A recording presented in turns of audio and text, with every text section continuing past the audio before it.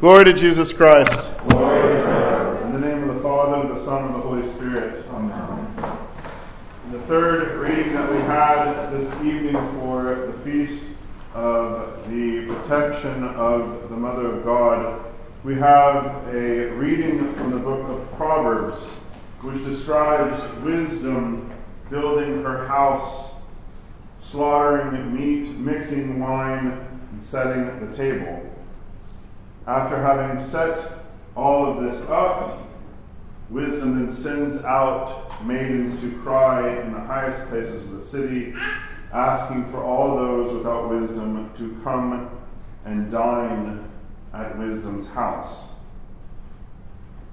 This coming and eating of the bread and drinking of the wine is also an invitation to forsake one path and go another direction, to forsake foolishness and to instead head towards life, towards wisdom, towards understanding.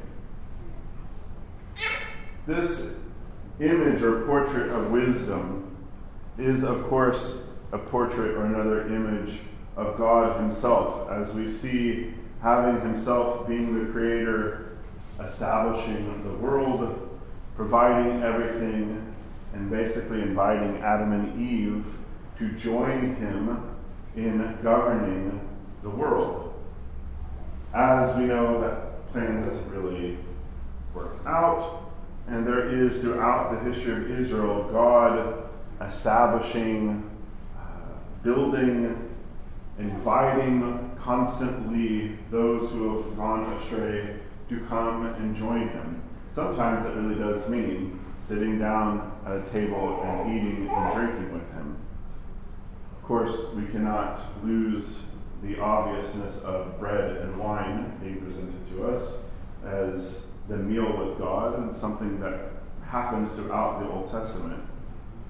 But it is in this invitation or the hospitality of God himself to bring us to his table, this calling out to the simple for those to become wise, that there is always with God in inviting us back out of the mixed nature of the world and all of its confusion to his table, that there is an invitation to transformation.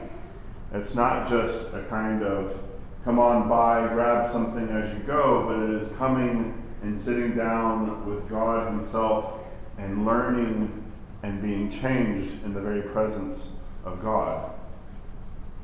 It's always interesting as we can hear just in this reading so many resonances of all sorts of parables of Christ and encounters that Christ has when he comes. Again, God coming and eating and drinking, even with sinners. Gasp, right? The reaction that he actually eats and drinks with sinners. That he calls out in the midst of the synagogue, that he calls out in the streets, that he even shows forth himself in the temple, that he calls all to come and become wise.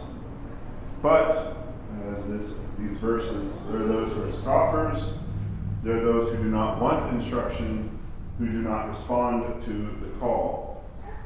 And at the heart of this call and what God calls us to, I think we find here at the last two verses.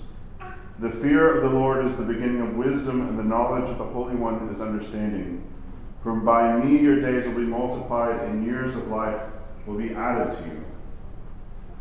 God invites us back to not only a relationship, but to a fundamental understanding of who he is. That fear is that kind of healthy fear, not a groveling fear, but a realization of who God truly is. And of course, we have this reading given to us because who else models all of this for us but the Mother of God, who herself was invited by God to receive wisdom, to turn in and sit and be transformed by God, to truly fear God, thus being able to accomplish his will, to actually have Christ born within her. So, brothers and sisters, as we come to this feast, let us heed the call of God himself, of wisdom, but also of his mother, the one whom for us embodies wisdom, who shows us the path also of hospitality, who draws us in, but also protects us by her prayers.